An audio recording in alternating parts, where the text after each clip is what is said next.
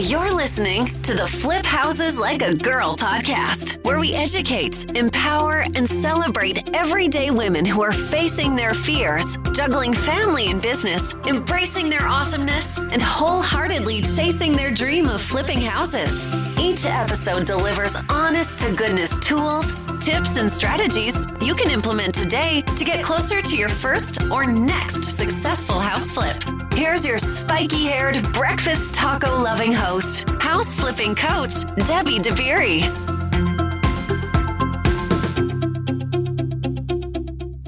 Hey, thanks for hanging out with me today for a little bit. I hope that whatever you've been up to today, you've had an easy one. So I want to start off this episode by sharing a big win of one of my awesome coaching program members. All right, so one of my students recently went under contract on her first flip. And it happens to be her first and second flips because check this out. So she is buying a house. Shout out to you, Dina. She's buying a house that comes with a second lot. All right. And it comes with the second lot because there's an encroachment that spans both lots. And that encroachment is an old shed that has a cement slab that needs to be demoed. Okay. So once that is demoed and removed, that shed and slab, there's no encroachment. And she's got two freaking lots. And she is renovating the first house. Okay. So she's renovating the existing house.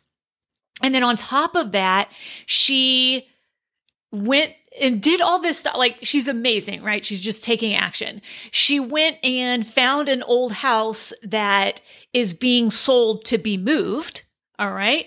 So she found an old house that she is going to move onto the second lot. And boom, we go from flip number one house flip, to two house flips on her very first deal. Amazing. I think that's such an awesome story, totally inspiring.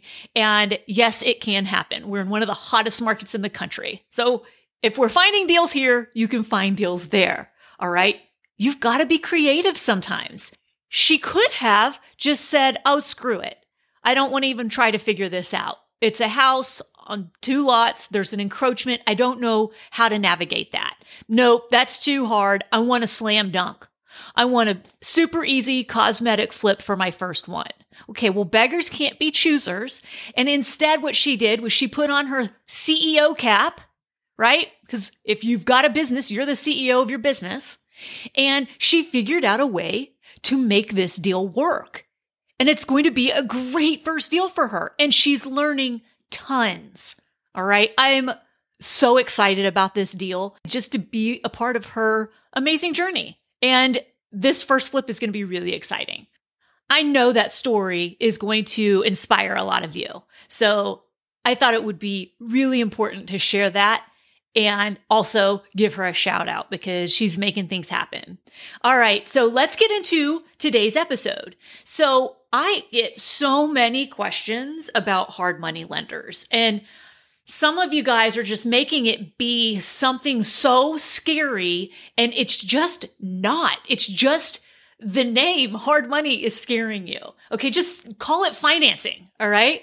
Just call it financing. It happens to be financing for fix and flippers, okay? So what you are doing is you are borrowing other people's money in order to flip a house and make a profit, all right? It doesn't matter that they're called hard money lenders, right? And they're even shifting to call themselves private money lenders because they know that that has a negative connotation. Get past that, all right? Because it's really important financing that you can use in your business to make a profit and minimize your risk.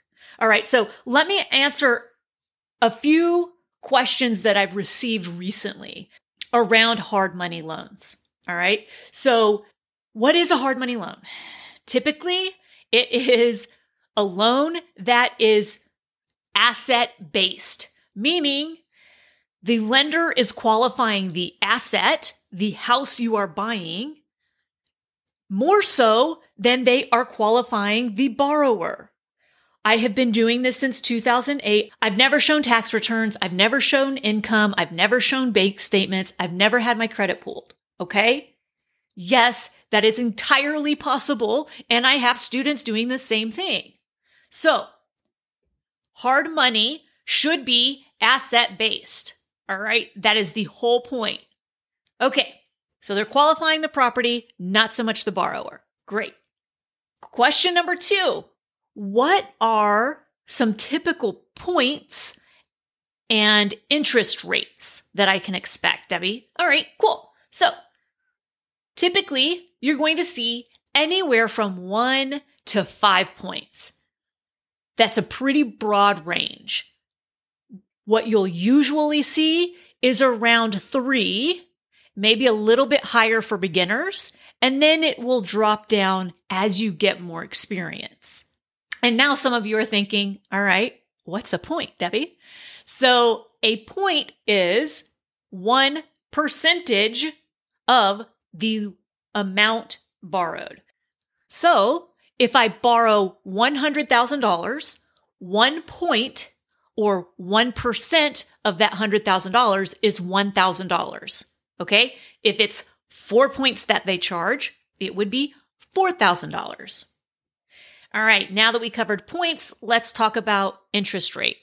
So I've seen anywhere from 8% up to 15%.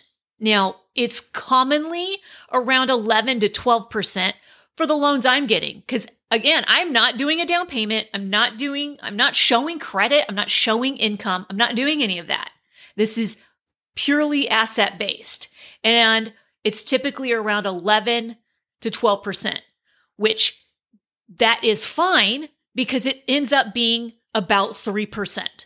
Okay. If you missed the video on my Facebook page, please go watch it. I break down what that means and what that looks like, because people automatically freak out at 12% interest. You're not holding the property for 12 months. Hopefully it should be 3 to 4 months maximum. Okay. That means it's 3 to 4% that I'm paying to make a really great profit on the back end. Okay. So go watch that video. I don't want to get too far into that here. So the range, again, 8 to 15%, typically around 11 to 12% is normal for a true asset-based loan. Okay.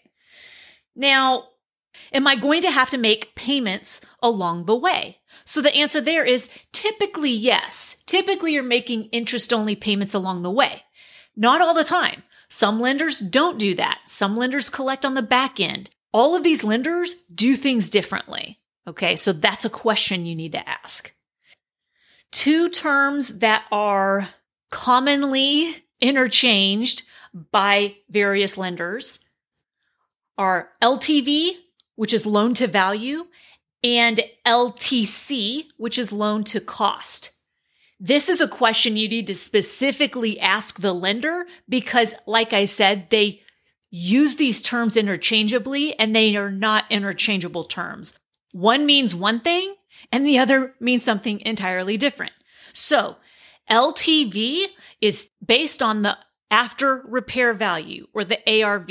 Okay. So if they say that they loan 70% of the loan to value, then that means that they'll lend 70% of what the house will be worth afterward. Okay. The ARV. So if the house is going to be worth $100,000, if they'll do a 70% LTV loan, they will lend you $70,000. Okay. Now LTC is different. Okay. Remember, LTV is based off of what it will be worth once the repairs are made.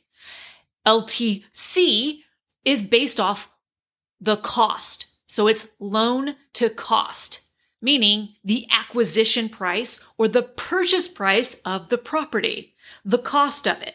All right.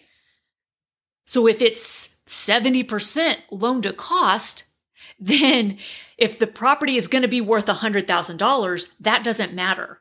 If you're paying $50,000 for the property, they're lending you up to 70% of that $50,000. So they're only going to lend $35,000. So you're looking for L2V lenders, okay? If you didn't pick that up, you definitely want LTV loans, all right? Loans that are based off of the after repair value versus the cost of the property. All right, another question that I get is, will they take a second lien position?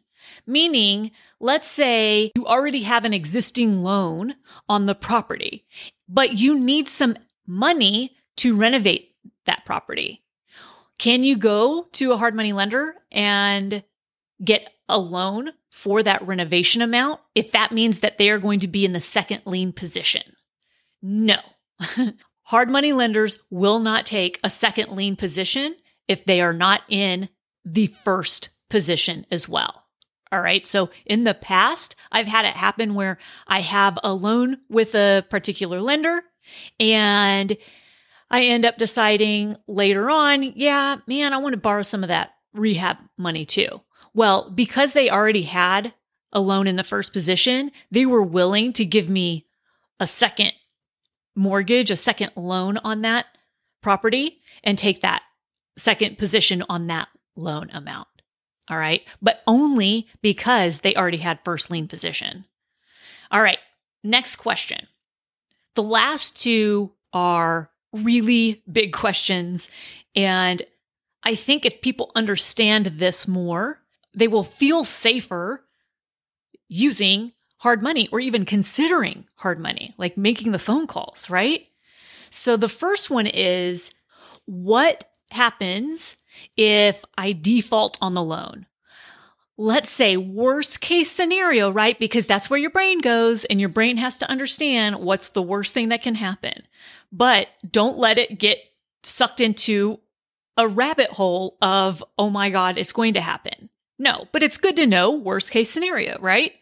All right, worst case scenario, you stop paying and you can't afford payments anymore and everything has gone to crap and you're screwed. Okay, so what happens then is they take back the property. That's it. Because you're working with lenders and you're getting a non-recourse loan. Non-recourse means they cannot seek the borrower for further compensation. The borrower is not personally liable.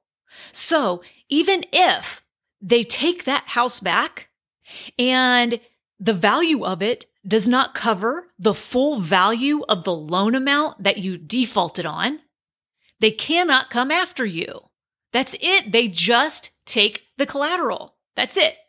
Okay? Nothing more.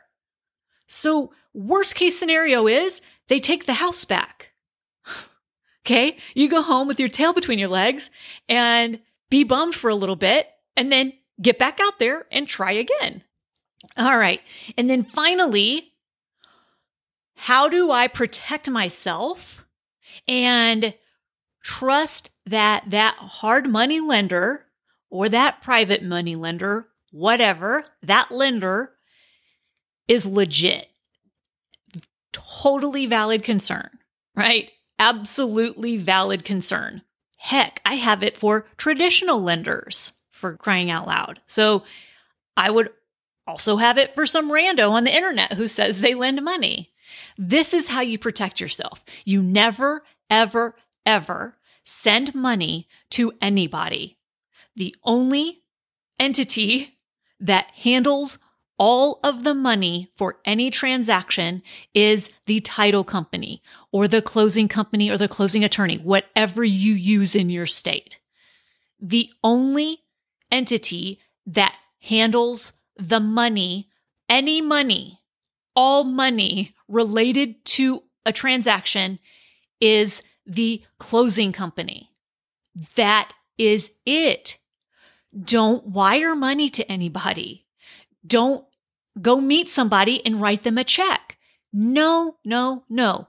All money for any transaction needs to be handled through the title company. Period. And that's how you protect yourself. That's it. It is as simple as that. All right, you guys. I really do want you to embrace the notion of using other people's money for a win-win. You get to make a profit and they get to make a little money. Guess what? You make more than they do. Okay? Embrace it. It minimizes your risk and it gets you in the game. And this is a really fun game to be in. All right, that is it for today's episode. I hope that you have an amazing rest of your day. Thank you for spending some time with me. It means a lot to me. It really does. Now, go out there, flip houses like a girl, leave people and places better than you find them, and make it a great day. Bye, y'all.